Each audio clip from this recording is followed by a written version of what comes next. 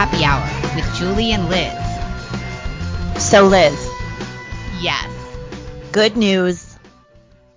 It looks like Indiana Grandma's Meemaws and her furry, horned, face-painted, organic QAnon shamans are safe for now from the FBI's grasp because they are going to start going after parents who dare to protest grotesque policy at the schools that they pay for.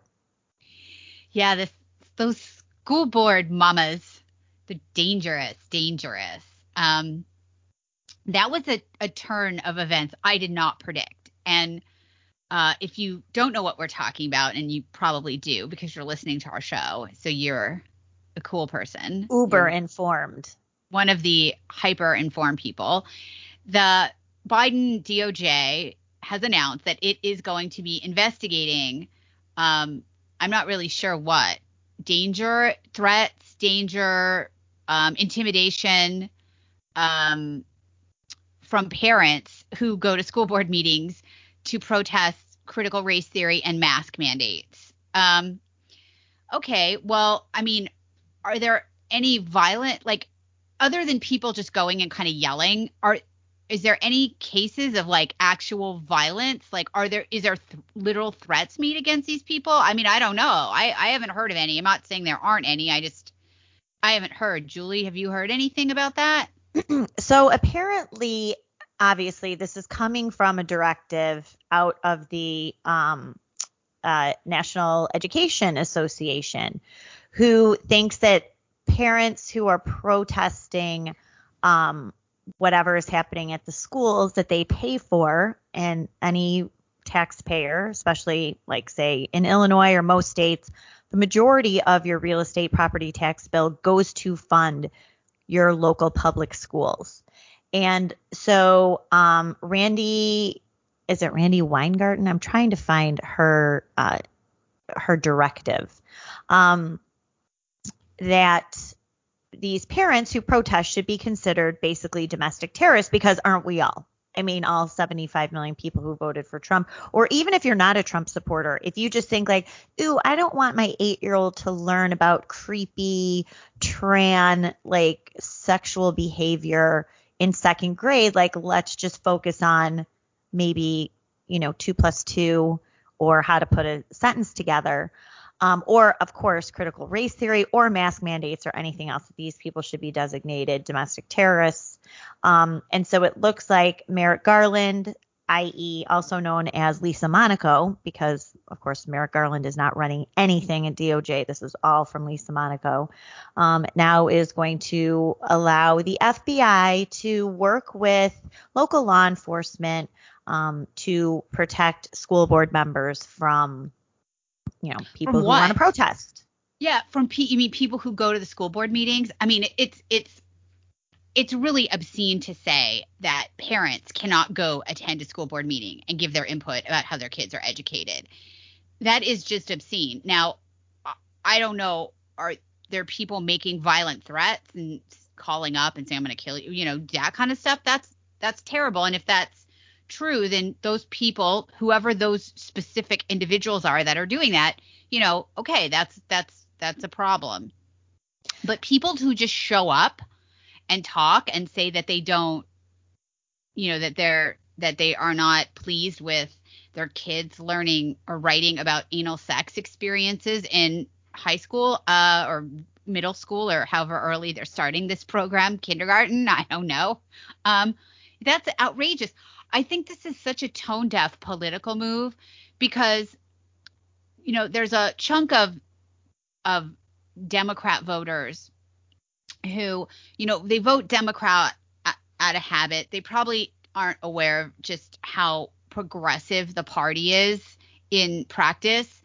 And so these people mindlessly pull the levers for the Democrat every time there's an election. And it's cool because all their cool friends are Democrats.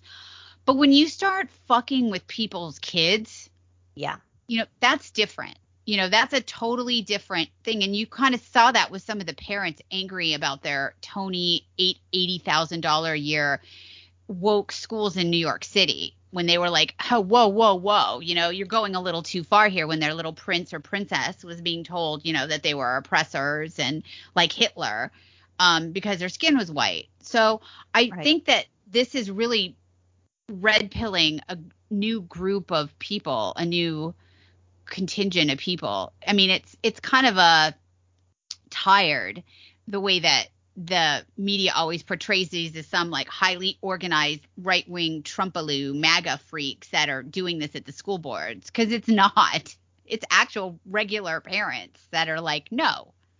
So. Well, and I have a correction. This was the National School Board Association letter, but this was based on comments that Randi Weingarten had made a few weeks ago, calling these parents domestic terrorists. So this letter to the Biden administration says that threats against school board members could be the equivalent to a form of domestic terrorism and hate crimes. The School Board Association believes immediate assistance is required to protect our students, school board members, and educators who are susceptible to acts of violence affecting interstate commerce because of threats to their district's family, personal safety, etc. So then you drag in the optics of not just angry parents speaking at the school board meetings, but of course, school board members shutting off microphones. You remember the man a few months ago who was arrested in suburban Virginia, I believe, because he continued to speak past whatever the allotted public speaking time is, which is usually a minute or a couple minutes anyway.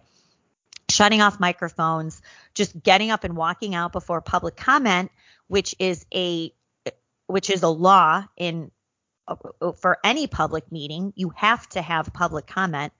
And so they're just shutting off what really is the law, that giving taxpayers public comment. And so they are saying that those people, and then they get to say, well, we're protecting ourselves by shutting off public comment because we're being berated. We're being threatened by these parents. The cops, of course, are walking in, helping to arrest and criminalize what is free speech. Or I would say paid, not free, it's paid for speech. When you pay thousands or tens of thousands of dollars in property taxes every year to your local school district or districts, you've paid for the right to speak out. No, absolutely. This is why it's so critical that states, or I guess this would have to be done federally, where we have some kind of federal law that explicitly states that your education dollars as a taxpayer follow your kid to school and not automatically goes to your school district. That way, these people showing up at the school board meetings are basically just hostages of the school district, right? I mean, they could choose to send their kid to private school, but that assumes, you have the money on top of your property taxes. That's right. To pay for private school. At least in this area, private school is the same as like Harvard. It's very expensive. So, I think some of the Catholic schools are not quite as expensive, but you get my point. But one thing I wonder, Julie, maybe you can help clarify this for me. Do you feel like maybe a sitting senator like Kristen Sinema is also entitled to that level of protection from people screaming and yelling at them? What I'm referring to is Kristen Sinema's unfortunate experience into a bathroom. She was teaching a class at ASU, which is a garbage school. I'm just saying. It is. You're such a snob. Okay? It's a party school. It looks like a lot of fun to me. Well, we have different. It's a party school, okay? And your point. So this woman, I guess she was teaching a class. She went to go take a bathroom break and go in the bathroom, and some protester followed her in, reading off some message off her phone while this woman, while Senator Sinema was peeing. I mean, and then another person accosted her on an airplane while she was flying back, I guess, to DC. I mean, is that acceptable? If you can't have parents stand up and say something to their school board and that they're unhappy about, but it's perfectly fine to literally follow someone into a bathroom? It's terrible. Well, wait, didn't Joe Biden just say that's part of the process? Like, too bad for you? Well, I mean, yeah, he did say that. He said, look, what was it, par for the course? He doesn't remember that he said it, but he did say it. He did say it. Well, right. Yeah. Yeah. I mean, they don't let anyone get near Biden, so because they don't want him to get sick. They don't want him to get the virus because he's already. Yeah, and we have to talk about his weird rambling this week, which was like, I don't even know what he was talking about. Or all the people lined up in Michigan for his speech, who, I'm sorry, the fuck Joe Biden thing has to be the funniest thing that's happened in this. Let's go, Brandon. All right, explain that for people who, If you don't know this joke, so I think there was a reporter, maybe it was NBC. Was it an NBC reporter? I think so, yes. Yes. An NBC reporter was interviewing someone. Was it at a NASCAR game? Yep. Not a game. I thought, see how dumb. I don't even know NASCAR. I called it a game, NASCAR game. I don't know. Was it a NASCAR tournament? Yeah. Yeah. Anyway, at NASCAR, and she was interviewing some driver whose first name was Brandon. I don't know all I know is the hoax guy who obviously is in NASCAR. You don't know. Obviously. I don't know any of the drivers. Anyway, she was interviewing this Brandon person about the race, and in the background, people are shouting, "Fuck Joe Biden," which is a thing now. At all these big sporting events around the country, especially at colleges, the crowds are chanting, "Fuck Joe Biden." Well, anyway, so this reporter is talking to Brandon, and she said, "Oh, the crowd, they're chanting, 'Let's go, Brandon.'" It's like everyone listening. It's hilarious. So anyway, I think that's great. I mean, I think it's so funny. So yeah, it's so funny. And I mean, and I think today there was even, so now it's a hashtag, and it's just hashtag FJB, because maybe it takes a little bit of time before Jack figures out what that means. I don't know. I saw a shirt that was like the NASCAR logo, but it just said "Let's go, Brandon." Like it was awesome. This is really funny. But yeah, I see all these shirts now. FJB. People are chanting "Fuck Joe Biden," and the media obviously is not covering it. And it's not like just one or two. It's happened. It's been happening for like a month now, where at all these sporting events, the crowd is shouting "Fuck Joe Biden." I mean, it really did start with college football. I feel like that's sort of when it started, or at least that's when I saw it, or most people saw it. And then I think it happened at like a Yankees Mets game. So it's just like taking off, and Biden is aware of it, because I think he mentioned it during his rambling speech the other day about his dad, who I think was now an oil rig worker or something. 20,000 gallons of gas, that thing. What was hell? That? What was that? I don't know. Do you remember that we got rid of this like barbaric, uncouth carnival barker, and now we have this like how erudite, articulate orator? This guy's mumbles. How did we get to this lowly place? I mean, honestly, it's crazy. I don't know. Can you imagine working in the Biden White House, or being on the advanced team, or one of his minders? Every time that guy gets in front of a microphone, you have to shit your pants. You have no idea what the hell is going to come out of his mouth.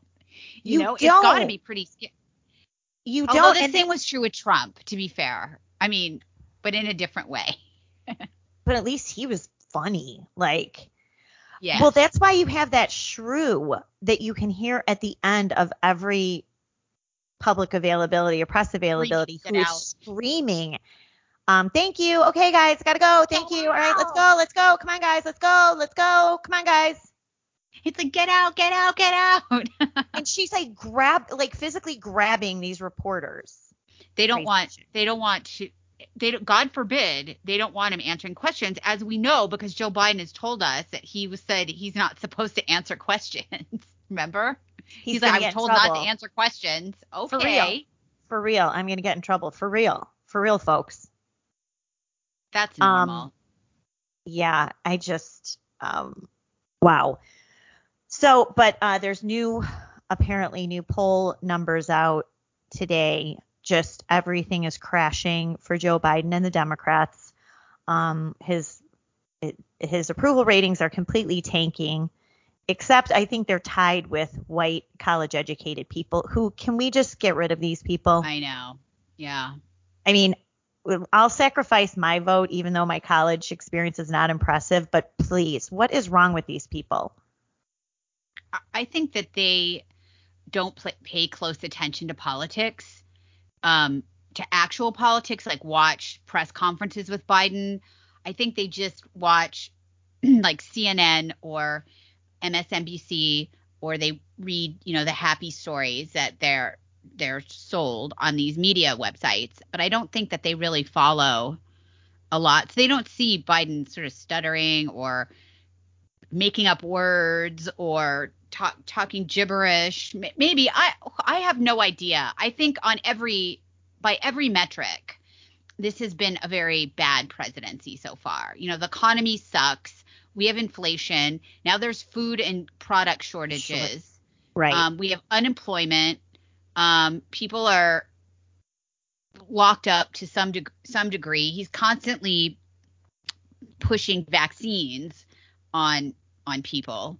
Then he's forcing their employers to fire them if they don't get vaccinated. I mean, this isn't. These are not signs of good times here. No. And I mean, I think it's far worse. It's been worse than I thought. And I think even people who hated Trump and supported Biden, you can see the National Review crowd. They're just so alarmed at what's happening under the Biden presidency. Well, okay. I don't even fuck them. I mean, seriously, I know. Fuck you. Because yep. Everybody knew what was going to happen, and they pretend like they're just shocked that things have turned out like this. I mean, come on. Yep. You bought the ticket. Now take the ride. That's my attitude. That's right. He's your dude. He is yours. You own him. Exactly right. He's your dude. Your candidate. Your dude. So I don't know where this is going to go. It's certainly every day is worse every time Biden. I think he's in Chicago today, actually. Oh, God. Thanks for the warning. Okay. Heads up. Oh, wait. He is. He's going up north, I think, I'm in the south suburbs. He's going to the north suburbs where your people are, Liz. He's going up there. Oh, right. Yeah. My tribe is there. Your tribe's there. Yes. Friendly territory. Is he talking about? I can't remember what I wrote this morning because I'm an old person who doesn't remember anything anymore. But I think he's he's delivering remarks on the importance of the COVID-19 vaccine requirements. He's touring a construction site, and then he's delivering remarks in a couple hours. So there's time for you to go down there should you want to see it in person. And he's delivering remarks on the importance of COVID-19 vaccine requirements. So great. That's got to be tense. Another Biden in front of the microphone event. It's got to be very nerve-wracking for the White House staff. Well, the good news for him is that the very compliant Chicago media, who once used to actually do a good job holding people to account and now just cowers in the presence of whatever politician is in front of them. So if any of them are there, we can guarantee they won't get Biden won't get any tough questions. So, well, if assuming they allow, you know what I mean? Assuming they allow questions to be asked. Yes, true. He might just give remarks and then they'll just immediately whisk him away really fast and put a bag over his head and throw him in the back of a van and be like, get out of here. Load him up on applesauce. Nobody could talk to you and ensure. So that was absolutely, again, more gibberish from Biden. And the other big thing that happened this week is that we have a Facebook whistleblower alleged, and I say whistleblower in air quotes. I'm using air quotes because this whistleblower has a PR team. She has a whole operation behind her. And I know it's going to be hard to believe when I tell you this. So I hope you're sitting down. Uh-oh. But she is being handled by the Trump impeachment lawyers, not Trump's lawyers, the other side's lawyers. No. So so this whole thing is a manufactured whistleblower. She's left the company a couple months ago. Her basic point, and I think in one sense strategically it's smart. It's about the way that Facebook ignores the harm to children, because they are just interested in getting engagement on their platforms. And if you don't know, you probably should know that Instagram is also owned by Facebook. And so she came forward to say that Facebook is really prioritizing things that will garner engagement over, I don't know, safety, meaning that the most radical, wild conspiracy theories or crazy provocative things are what is prioritized in the Facebook algorithm. And this is, of course, at the expense of kids, which is, has always been an effective way to get what you want, is to say it's for the children, which is, page out of Hillary Clinton's book. So we know that. So that's what she basically testified in before Congress. They really got that committee happening very quick. Whenever people say, "Oh, it takes so long to do things in Washington D.C.," really, how long did it take to get this committee hearing after she came forward? Like formally, Sunday on Seriously. 60 Minutes, she revealed herself, and then Monday there's fucking hearings. Okay, yeah, it was a hot minute. All orchestrated. Good point. Yep. So, and her position was, of course, there needs to be some other watchdog for Facebook, and that, of course, should be the government, because the government, the Democrats, the left that controls the government right now, and pretty much has always controlled the government, they are not against censorship. A lot of people have problems with Facebook. But they have different problems with Facebook. Most people on the right have problems with the way that they censor people on the right. People on the left have problems that they don't censor people on the right enough. So what her solution is, believe it, surprise, surprise, is, we need to give this authority to the government, which is, exactly what the Democrats want. And it's not a surprise, because this woman is a Democrat donor. She's associated with Democrats in the past. She's not just some conscientious objector to what's going on with Facebook, because they want government control of Facebook. So they know it's powerful when people can connect and communicate with each other without a filter. And the filter previously was the media, right? Media was responsible for putting in front of you what you needed to know about things, what the facts were. And so that, you were not exposed to something. You were really, a lot of people were made to feel, before the internet, a lot of people were made to feel alone. They felt, oh, I'm the only one that holds these political positions.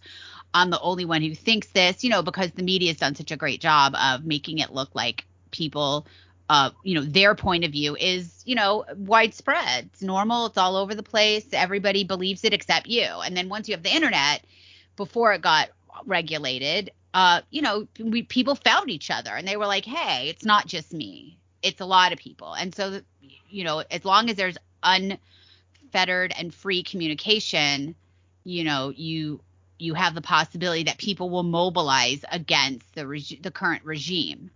So they want to knock that down. They want to stop that.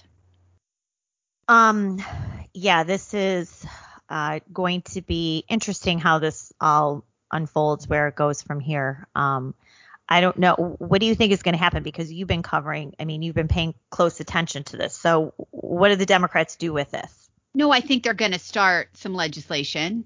I think they're going to come up with some agency or sub-agency whose job it is to, force Facebook to account for its decisions or give it decisions. And once the government gets involved, and I feel bad for Facebook in this sense, is that they spend so much money trying to buy politicians, and for this to happen, they spend a ton of money lobbying. So does Google, so does Amazon, so does Twitter. Well, I don't know about Twitter, but these other companies, they spend a ton of money lobbying and buying off politicians. I mean, we've seen politicians that are, I'm not going to name names, but on the right, that you would think you scratch your head and you're like, why are you defending Google? Why are you defending Amazon? Well, because they've donated a lot of money. That's why. And to their campaigns.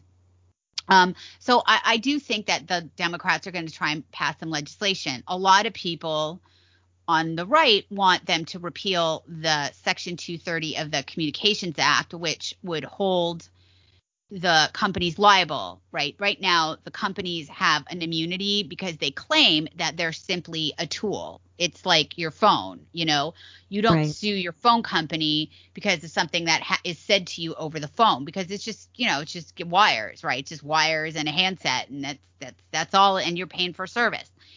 But at least in the beginning of the internet, they wanted to encourage innovation. And so they said to these platforms like Facebook, Twitter, Instagram, Snapchat, TikTok, all of them, okay, you're just providing a service. You're not liable for things said on the service. The problem is that these websites, these businesses, these platforms do curate what appears on them.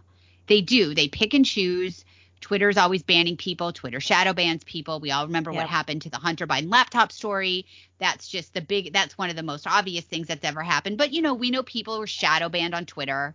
Facebook, same thing. People see their website traffic just plummet because all of a sudden Facebook has decided that they're gonna, hide or not promote or, not show the postings of nonprofit groups, websites. They're not going to, they're going to hide them from people's feeds. So but that's editorial, right? Then you're not a tool anymore. You're editorial. So, Right. You're a publishing platform. You're like the New York Times. You need to be held accountable for your editorial decisions and the decision to allow certain things to happen. That's one of my positions. So I do think some legislation is going to be introduced. It's not going to be about that. It's going to be about oversight or some new congressional committee or some new agency that's going to be under the DOJ or something. I guarantee you this is what they're rolling towards. So, but I'm of the opinion, I do think social media is very bad for kids and for children and teenagers. And I think that if these companies had a soul or any moral compass, they would simply ban the use of their product for anyone under the age of 18 and just say you can't go on social media till you're 18. Because I say this, and I know we're the same on this. We grew up without this. Right. We grew up without this. We had normal childhoods, teenage years, college years without having a digital collar around, in our hands all the time with whatever bullying. And now you have a generation or two of people that have no social skills. They don't know how to relate to people because their relationships are through these platforms instead. I don't know. Julie, do you agree with me? What do you think? You've got two daughters. So tell me what you think. I mean, I do have two daughters, and they grew up, basically my oldest daughter, got her first phone. I think she was 13 or so. And she'll be 21 this month. So my girls grew up basically as this new technology was emerging. And, as much as we monitored her phone, we had security settings on it, wanted to make sure she wasn't doing anything, showing boys any, just like the normal stuff you do with teenagers. But it went from a place where we were monitoring her texts to monitoring her Instagram. She was not allowed to have a Twitter account, obviously. But then once things like, and these kids are not on Facebook, but once Snapchat came along, to me, that was a total game changer because they could, every minute is photographed. You can send, you have private Snapchat stories, then you have public ones. And don't they disappear?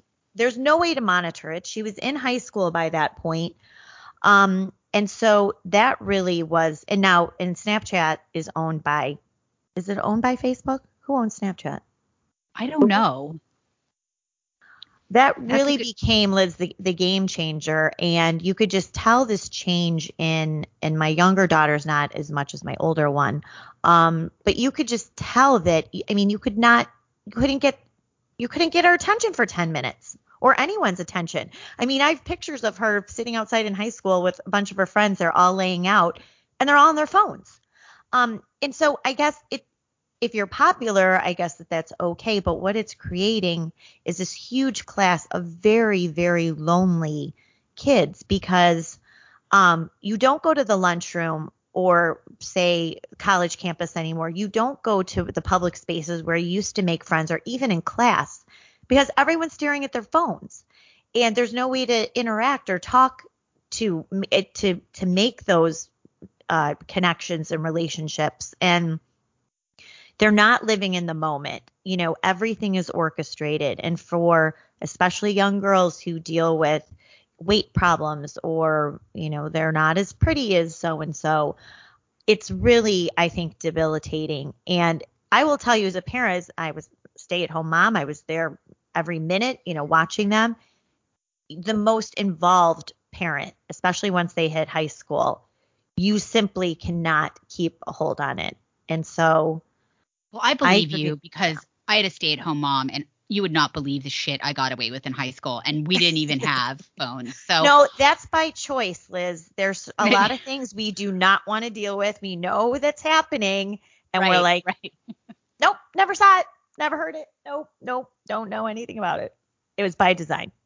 I feel bad for these kids because you can't get away from the phone. It's like, if you have a bad day at school, you can go home, you could go in your room, you read a book, but now you go home from school and now it begins all anew, right? On the social media, on people saying nasty things to you about your pictures or whatever the hell goes on Snapchat. And I just think it is irresponsible. It seems like there's absolutely no ethics in Silicon Valley where this is concerned.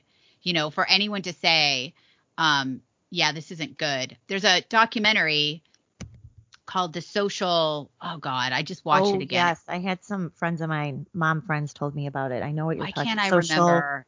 Not social. The Social Dilemma. Right. The Social Dilemma.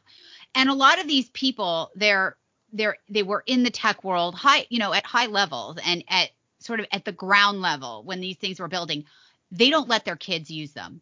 Yeah. They don't let their kids use these phones. I think at the beginning, nobody really predicted, it's hard to predict where it was going to go, how bad it was, and what this was going to turn into.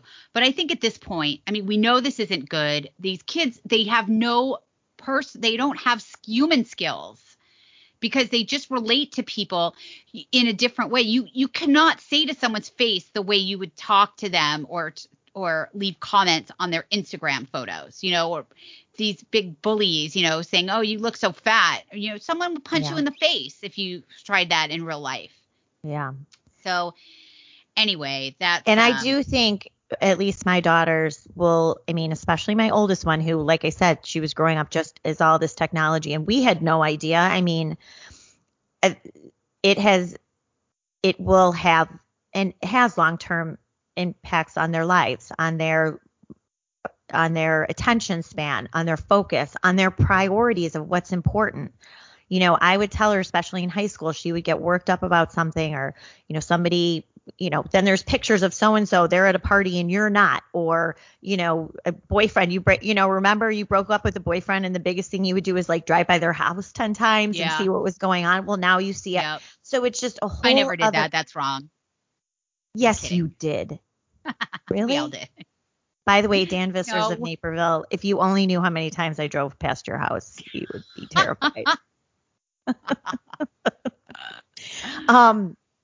But it's just so if I had a young daughter now, knowing what I know, I would have managed it a lot differently. And so also parents are less technically advanced. Like you kind of have to have a level of tech savvy to know what, also the things about the phones that the kids know so much better, because that's all they do, and that, so parents, I think, are at a disadvantage. And a lot of parents don't even know how long before parents figured out Snapchat was around, because they thought everyone was on Facebook. It keeps changing. It does. And who knows what'll be next? Who knows what platform will be next? I don't know of anything that's more intrusive or could be more intrusive than Snapchat. But I'm sure that they'll think of something. And it's just wait. Just wait. Famous last words. So I don't know. Do you think the breakup of Facebook is inevitable? It's hard to see how this doesn't happen. But Well, then what do you get? You get 1,000 more diseases instead of just one pathogen you've got.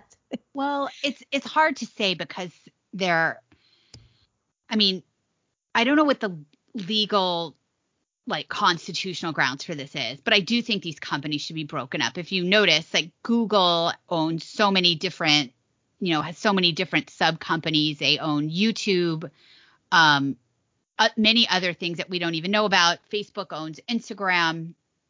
Amazon used to be a bookstore. Now it basically sells everything and does all the web hosting, so much web hosting.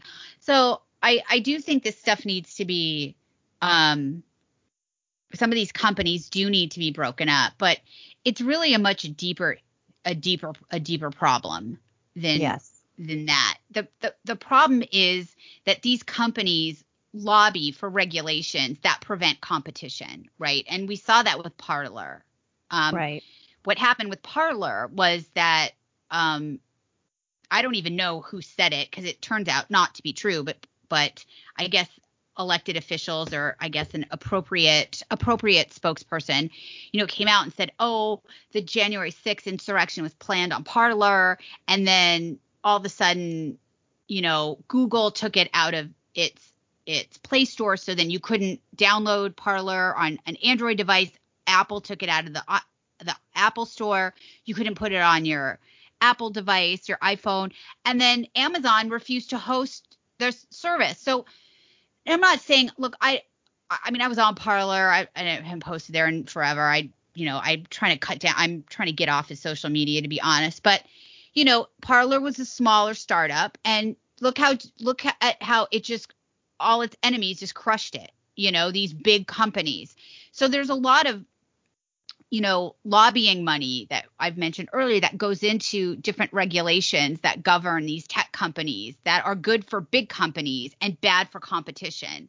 So we need to make it easier for competition, right? Like I see people on Twitter, oh, Twitter sucks. Fuck you, Jack. It's all I see this, or Twitter's censored. But get the fuck off of it.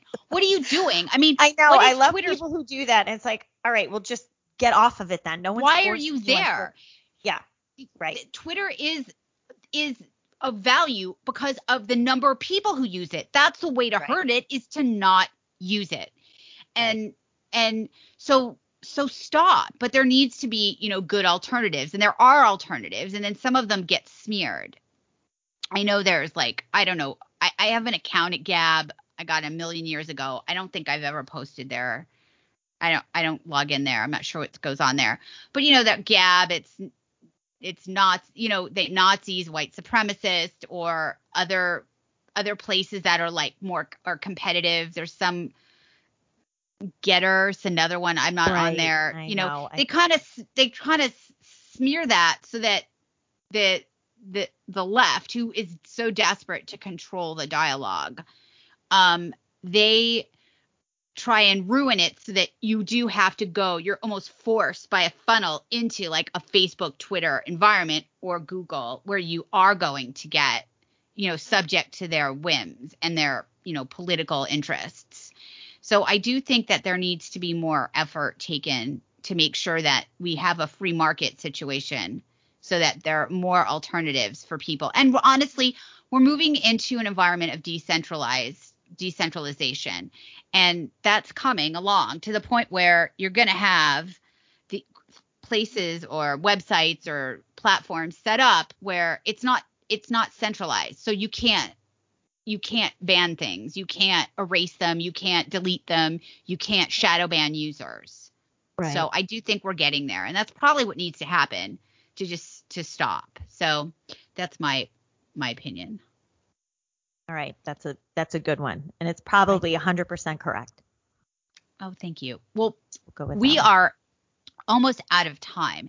And if you're wondering why it's only been like 40 minutes, is because we have a special guest that we're going to be interviewing in the next part of our show. So Julie, tell our listeners who they are about to get a treat and listen to.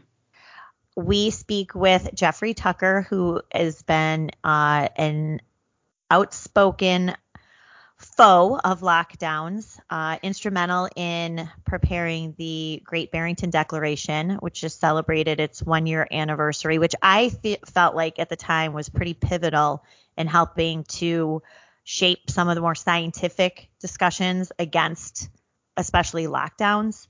And so he's on Twitter a lot. He runs the Brownstone Institute and really has been a leading voice of clarity or attempted clarity in the pandemic pandemonium. So we will chat with him. All right. Well, stay tuned. Liz and I are very excited to have with us today a special guest, Jeffrey Tucker. Is it Dr. Jeffrey Tucker? Well, not really. My father and my brother are all doctors, but I never went there. So. All right, that's okay. Liz and I are not doctors either. Well, actually, Liz is. Don't you? I am a doctor. No. I worked very hard for that, but not the kind that can do an organ transplant. I have a PhD, so it's not really a doctor. You don't have to call me doctor like Jill Biden. I never make anyone call me that. That's horrible.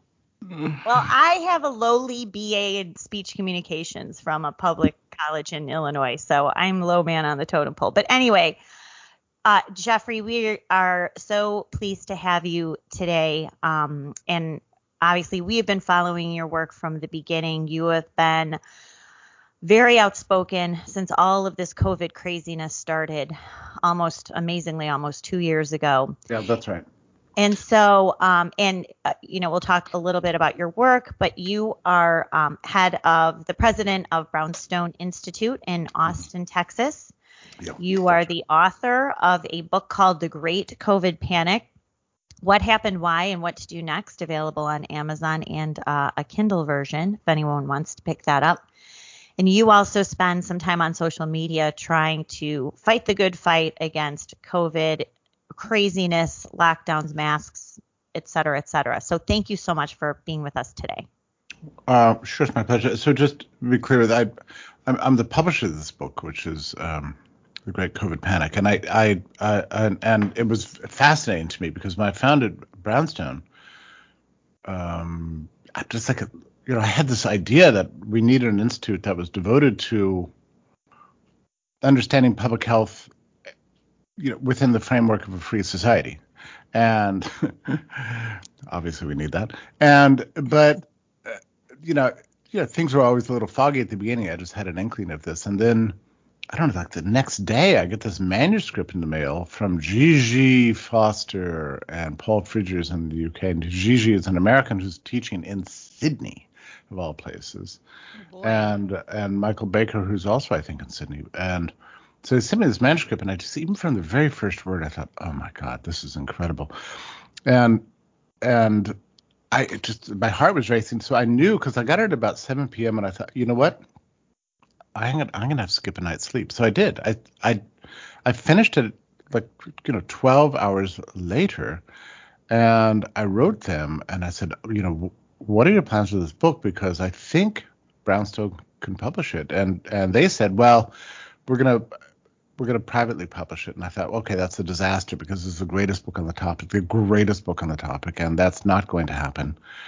And the authors were like, well, but who are you? I mean, Brownstone Institute, doesn't even exist. And I said, yeah, just give me time. So they agreed to let me publish it. And but the contract was that I had to get it out in 5 weeks.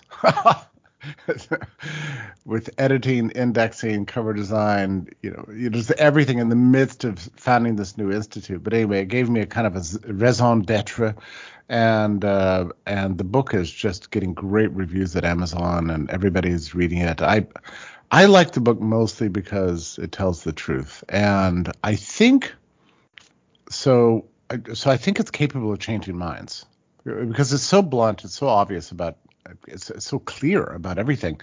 I just can't imagine that anybody, even the most misophobic COVID justice warrior, vaccinating mandator, could read this book and come away not just shaken fundamentally. And that's why I published it, because I think it's capable of changing minds. Well, it's been 1 year, 1 year and 3 days since the Great Barrington Declaration came out. What are your thoughts on where we went in the last year from this declaration? So of course, I've had a lot of times to reflect on this because it's a 1-year anniversary, and I can just tell you that we put that event together with a sense of naivety. I mean, there was the scientists. This was October. We had been in lockdown since like March, and confusion was everywhere. I mean, still, the disease panic was all over the place. The mandates were increasing. Governments were violating people's rights. Churches were still closed. There was a sense of like, travel is blocked. It's like, what is going on? And the scientists said, well, the problem is that we're not getting the word out to journalists. They seem to not know how to write about this topic because they don't seem to know anything about cell biology and public health. That is, public health is not just about COVID, but health more generally.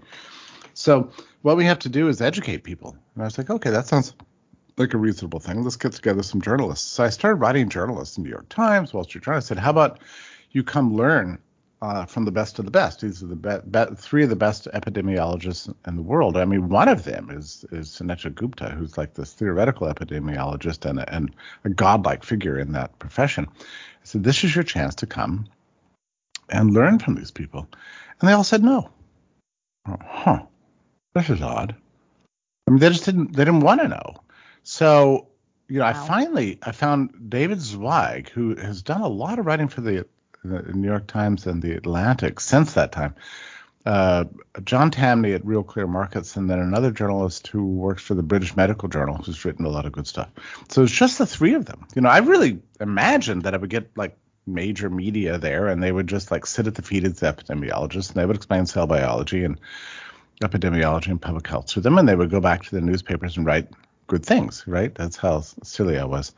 How silly we all were. And it didn't happen that way.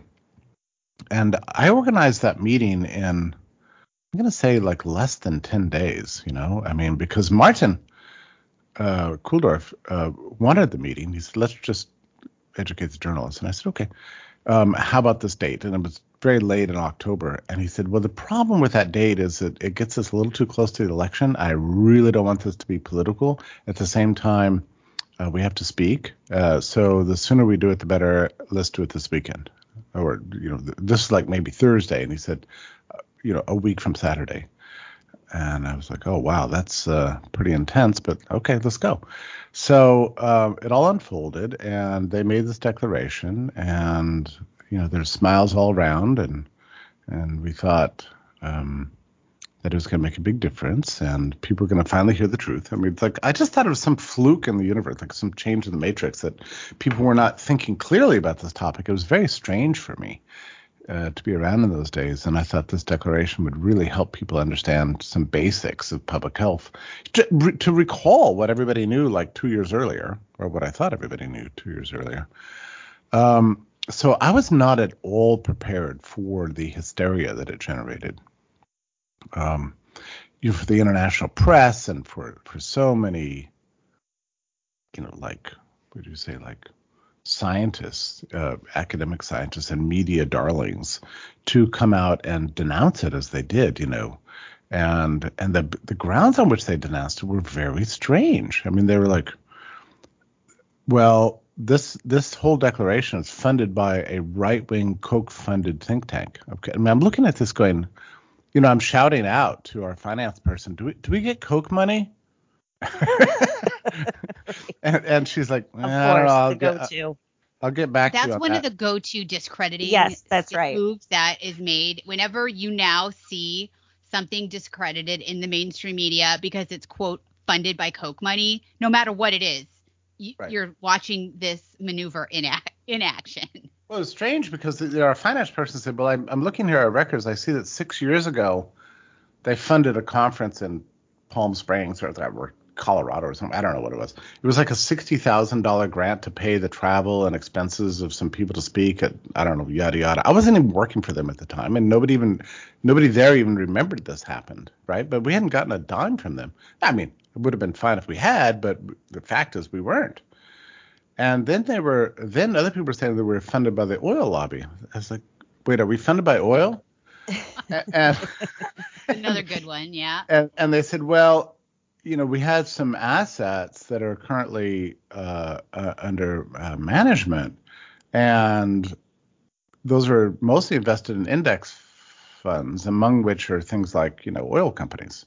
It's like, oh, okay. So we get dividends or, whatever. We have a normal stock portfolio like anybody else. So, but not as far as I know, funded. And then they said we were climate change denying. Oh, yes. And There then you I was go. like, wait, Another one. I don't really even know anything about that topic. Have we written anything about the climate? And they're like, well, I don't know. About 10 years ago, we had a conference on that topic, and I looked back at the book that we produced by it. It's a transcript of scientists just talking about, I don't know, the weather and the climate, that kind of, but it was all very strange. And then this idea of right-wing libertarian. Okay, so AIR was founded in 1933. The word libertarian didn't even basically exist then. It was in use in the progressive era and then fell out of use and came back into use in the post-war period in the 1950s. But there was no sense in which this institution ever identified itself as libertarian. And right-wing, I mean, the founder was, in no sense like what you would call a rightist. I mean, the terminology didn't even exist in those days. Like, people just didn't think of it that way. So there wasn't a word of this that was true. And so I never really knew how to respond to it. That's the thing. So I just mostly just ignored it and said, oh, okay, well, I wish you'd talk about the issues and not the institution. Well, this is so they don't have to talk about the issues. That's right.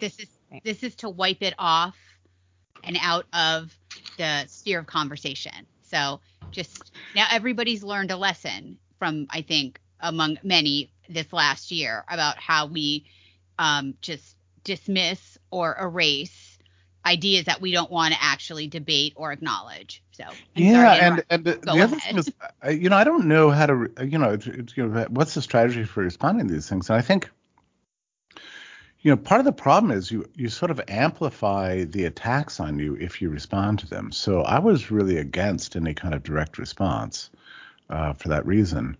So people blame me for that now. They say, oh, you should have, come out with a press release or whatever. But I don't know. I'm not entirely sure about it. I don't think I would have. It's not as if. So here's the problem. The critics were not sincere. They were not genuine. They were just smearing. So you can't really refute a smear with a press release. That's not going to change their tactics. It's just going to give them attention. So let's read. So I want to remind people what part of what the Great Barrington Declaration said. This is very common sense stuff. Right. But the outrage was because really everyone in the medical field, public health, et cetera, had been bullied into silence or complicity with the overarching narrative about COVID, lockdowns, et cetera. So this is very straightforward, logical talking to people, and this is part of it, the most compassionate approach that balances the risks and benefits of reaching herd immunity is to allow those who are at minimal risk of death to live their lives normally, to build up immunity to the virus through natural infection, while better protecting those who are at higher risk. We call this focused protection. Now, there's nothing wrong with saying that. This is basically how we've approached any virus or disease or illness for centuries.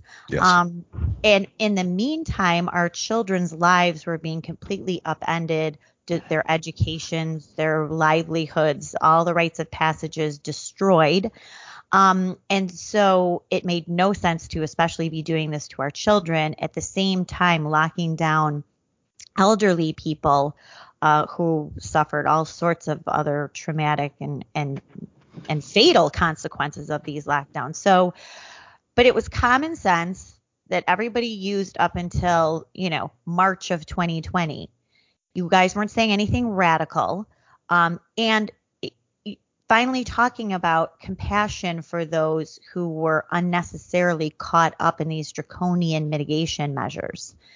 So that was the kind of common sense that the news media and obviously the public health establishment, the Democratic Party, and a lot of Republicans did not want to hear a year ago. For whatever reason. I mean, it was very unclear to us at the time. But, I have to tell you that something strange had happened that I think was lost on me. 20 years ago, the Great Barrington Declaration, as you say, would have been completely normal. But starting about in 2006, there was this new kind of school of epidemiology. It was all based on disease modeling.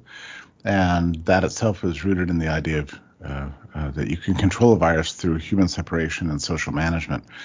And they were just itching for a chance to try out their theories. Now, when it was first promoted in 2006, everybody was against it. But 15 years later, they had recruited, they had turned into their own little cabal, these modelers and separators and segregationists and zero COVID people, that this pretense that you can control a virus had sort of taken over, or not taken over, but had achieved like a majority presence within the epidemiological profession and public health. And we didn't really know that was happening, but it was happening. And so, they tried to deploy all these schemes in 2009, but everybody was distracted by the financial crisis. Then they tried again in 2012 and 2013 with SARS-CoV-1, but it never came to the United States. And it seems like there's another time. 2009 with H1N1, I guess. So suddenly 2020 arrives, and it was their moment because the national news media was very interested in causing chaos for the Trump administration. That was a big driving force. And they wanted to deploy their little schemes. Bill Gates had been throwing money all over to public health departments all over the world and the World Health Organization. And he's basically a crazy person. He doesn't know the difference between a biological virus and a computer virus. He really doesn't. And so that's well said. No, I mean, really, it's just he's a crazy person, but he has all the money, so the money talks, and these people are all just craven. So somehow it was like this perfect storm, and nutty modelers and central planners just took over the world. I mean, it was really something to see. And now we're in this awkward position where even though we're intelligent, modern people with the best technology in history and so on, we have like a near universal denial of basic scientific truths like natural immunity, right? Exposure, immunity through exposure. And we pretend like it doesn't exist. I mean, every vaccine mandate is premised on this idea. And it's preposterous. I mean, we're living in an unenlightened period of our lives where basic science that we've known for 2.5 millennia, is just being denied by everybody. Fauci denies it every week on TV. It's unbelievable. But why do you think that? I know, just like we talked about earlier, it's not because they don't have the facts at their disposal, because when you present them information, as you said, you had assumed, they just don't understand what's going on. Let me, right. Here's some information for you, and now you can understand it. Since that's not the case, what is the case? Like, why are we seeing such a overhaul of our traditional and accepted understandings of science? So this question, why? I mean, I've been asked this question probably 1,000 times over the last. Oh, I thought I was special. No, like the last. And nice you've try, asked, Dr. Liz. You've asked that question. You've been asked that question, right? I mean, like I just really, I guess in the end, I take recourse to an intellectual explanation. I think that humanity is capable of losing its mind and losing its understanding of things. I mean, there's a 300-year period there in the late Middle Ages in which people forgot that they had cured scurvy, right? So people didn't know what caused scurvy and how to get rid of it, and so it's just like this weird hole opened up in the human mind. And that's what I think that happened over this immunity issue in viruses, that we've got so good at controlling pathogens, not controlling them, but endemicity of most pathogenic diseases is just part of the human experience now. And unfortunately, we've been, 30, 40, 50 years in a period in which nobody paid attention to ninth grade biology and nobody cared anymore. And we were easily susceptible to medieval superstitions that diseases are like miasmas that float around in the air, and I can stay away from them by wearing a mask or putting up a piece of plexiglass between you and me. So we fell for all this pre-modern disease theory because so many people were ignorant, and also we were being trolled by these highly intelligent but essentially crazy people who believed in computer models and the ability of governments to control viruses, and it really, to me, it all comes down to intellectual failure. A lot of people blame things like the World Economic Forum or Bill Gates or the anti-Trump movement, and I think the media, social media, big tech, wanted everybody to stay home. There's a lot of factors here, but in the end, I think it all traces to a kind of a cultural change where we no longer understood what we once knew, and we're having to rediscover that now. So what happens now? I mean, here we are. It seems like the hole is digging deeper and deeper. Yeah. No one can come out now and say, okay, originally we thought this was a good idea. It wasn't. And now we're seeing these devastating consequences for our children, for the economy, et cetera, et cetera. But they keep doubling down. So today, Pfizer announced that they have received emergency use authorization for a vaccine. Mm-hmm. For 5 to anyway, yeah, it's preposterous because of course there's a vanishing, like almost close to zero danger to children from this disease. So so you come up with a potion to inject into children and say, oh look, this kid didn't go to the hospital or die. That's a success.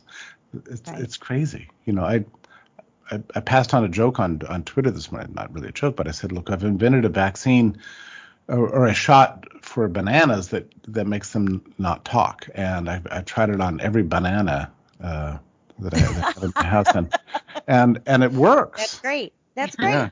So I don't know. These people are becoming ever more brazen and unscientific and rapacious, but the disease panic is so pervasive that I think there's going to be a lot of people that are going to be clamoring for the shot and stick it into their kids and so on. I mean, this vaccine is not the same as a polio vaccine or a measles vaccine. It's just not. A coronavirus is a mutating virus. It's always going to be changing its clothes a lot. It's got a lot of changes of wardrobes, and that's just the way it is. There's some pathogens that are mutate, and some they're very stable. It's the stable ones for which you can have the vaccines, like polio, measles, but something like a coronavirus, it's much more difficult.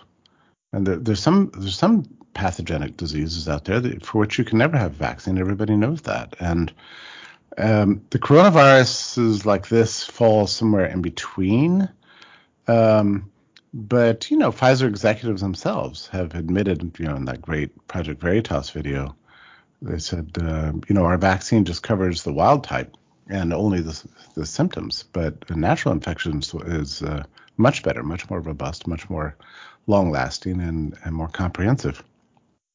There's nothing surprising about that. Like, we've always known this. I mean, Sinatra said this to me at the Great Barrington Declaration Conference. We were standing at a cocktail party. She said, natural infection is much better than any vaccine that they could ever come up with. And I took note of that when she said that. So I researched in the meantime. Of course, she's right. But I think what happened that really gives away the game, though, is their attitude toward natural immunity versus vaccines. Because if it were really a case of, protecting as much of the public as possible, you would think they would be really excited that all the people who have recovered from coronavirus didn't have to worry about, right? They're naturally immune. This is great, right? Less people to worry about, but instead it's like it doesn't matter. And I've always found that as someone who is not a scientist or a biologist, I've always found it curious right from the start why you would give a vaccine to someone who has natural immunity. It just makes no sense. It makes no sense. But I think it gives up the game. That this isn't about that, about protecting people. That's right. So I think what happened is that the Biden administration discovered that there was a kind of a weird geographic overlap in the amount of vaccine hesitancy, or the unvaccinated and red states, to a much greater extent than blue states, much more compliant with the vaccine. So they decided this is a great opportunity to punish DeSantis and Abbott. So they imposed a kind of nationwide mandate as a way of kind of obtaining something like political hegemony. That's what drove it. But now other people have found out that this is true too. So you see institutions being purged all over the country. So it's hospitals. At a very time when we need healthcare workers, we're firing nurses and healthcare workers all over the country. The military is being purged of political dissidents. So they believe, anybody who resists the vaccine is more than likely going to be less friendly to Biden. So they're happy to have them lose their jobs and not be able to provide for their families. It's like, that's the price you pay for not being a compliant citizen in Biden's America. And most, I think, alarming is the purging of academia. And that is really starting right now, because these mandates are being imposed on universities under threat. And some of the most principled faculty members are like, look, I suffered from COVID for 2 days, 2 weeks, whatever it is. I'm not, and it's especially scientists, I'm not going to get this vaccine. And they're being fired. They're a very good friend of mine is losing email access and all access to subscriptions and having his computers taken away in 10 days at an Ivy League university. This is a highly accomplished scientist, and his life is being ruined. And they're saying you're going to lose it all. You're going to lose everything. All you have to do is roll up your sleeve and let us stick this needle into your arm. And he's like, well, this violates every principle I've ever lived for. I've fallen in love with science since I was a little boy, and I've only wanted to be a scientist. And you can't make me do this. This is a little bit like if you want to put me on trial and said you're going to hang me unless I say the world is flat. I'm just not going to do it. So he's finding himself giving up his entire life, at a highly prestigious institution. But he's one of thousands, tens of thousands of academics who are being purged from the universities right now. So yeah, it's a real political purge. That's what's taking place, and that even more incredibly, I think that's the reason. It's the reason. That makes actually a lot of sense. That this is not about. Of course, anything related to COVID is not what it appears to be or how they portray it. This is the test between, those who will submit, the people on the left who trust everything the government and public health experts and the news media tell them, versus independent-minded people, regardless of their political affiliation with Trump or the Republican Party or anyone else, just what we used to consider American liberties and freedom and choices, what we wanted to do with our bodies, which used to be popular in the Democratic Party, like say a year or so ago, and no longer is. But you're right. This is a great way to purge these institutions of people suspected of being on the political right. It's something like that. But you know what? It's stranger than that, I think. I think what you just said is generally true. But I can tell you that, being in this realm, I've come in contact with a greater variety of philosophical orientations than I ever have in my entire life. And a lot of the people who write for Brownstone, they are from the left. And I think Although I don't actually care. Right? At this point, I don't care if you're left or right, as long as you're against brutality. But I've just noticed that I've got a lot of dissidents from the left who are writing for Brownstone, and it's also the case that I run the salon, and I'm meeting all these very interesting intellectuals from all points of view, and they're hanging around each other and talking to each other because we're all united on the anti-lockdown cause, anti-mandate cause, and have been astonished by what's happened. So they're I don't know. I mean, I think it's a difference between principled people, regardless of the political bent, versus subjugated, obsequious sellouts. I mean, that's unscientific sellouts. I mean, I really think that's the real division here. And you're right; it tends to tack a little bit left and right in that way, but I think we're also entering. I think the COVID policies have caused us to enter into a new realm. It's like, are you an enlightened person who generally believes in functioning society and civilization, or do you want a top-down regulated world where this creepy scientists get to manage the lives of hundreds of millions and billions of people? That's really the difference, I think, between the two tribes at this point. Jeffrey, before we let you go, and this has been so fascinating, and I hope we can have you on again soon. Could you reimagine the Great Barrington Declaration related to vaccines and what you're just talking about, the purge? Is that something that would get? Because when that declaration came out, at least people on our side who were desperate for some expert imprimatur on our beliefs on this. I'm just curious if that's something that's on your radar screen. Well, you're so sweet for asking that, and I've thought about this a lot. I guess my intuition tells me that sometimes things like that just happen one time and they can never be repeated, So I'm not sure. I do have the opportunity in mid-November to meet with a lot of these people, and many other people have been recruited in the meantime. And we're all gathering together, about 100 of us. And I've had people ask me this question, like, do you think there should be some open letter or a statement or, I just don't know the answer to that yet. I really don't. I don't want to try to repeat, I guess you would call it the successes of the Great Barrington Declaration. But whatever we do, I think we need a decentralized and extremely malleable strategy, to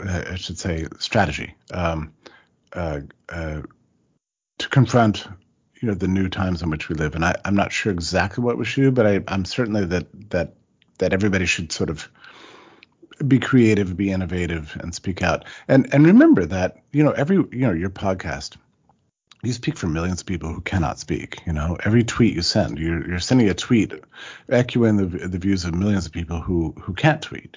So it's like we're in a position to speak, and we have a moral obligation to do so, which gets me to my final point. I think much more important than declarations or strategies or even lawsuits or anything else is like these are times that call on us to be morally courageous, to take risks with our reputation, to suffer the slings and arrows, of grave misfortune, and to stand up for what's right. And even when you're shot down once, 3 times, 30 times, 3,000 times, just keep pushing forward.